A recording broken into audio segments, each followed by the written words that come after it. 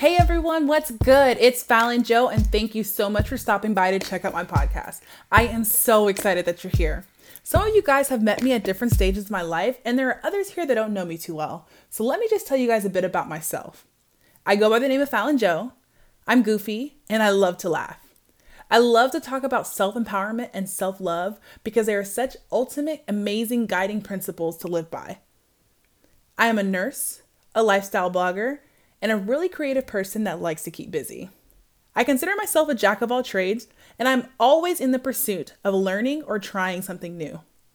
I am a lover of all conversations, especially ones I have often served as a guide to those around me in my life and have received much feedback over the years that I should share my interesting perspective with others. So that's what brings me here. My life background has allowed me to see and learn so many things from many places, books, and people.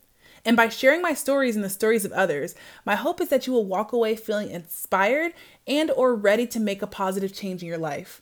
I am passionate about sharing my perspectives with others in the hopes that they can learn from my experiences and perhaps have an advantage when they encounter that obstacle themselves. I have witnessed firsthand how having a positive outlook can literally manifest positive change in one's life.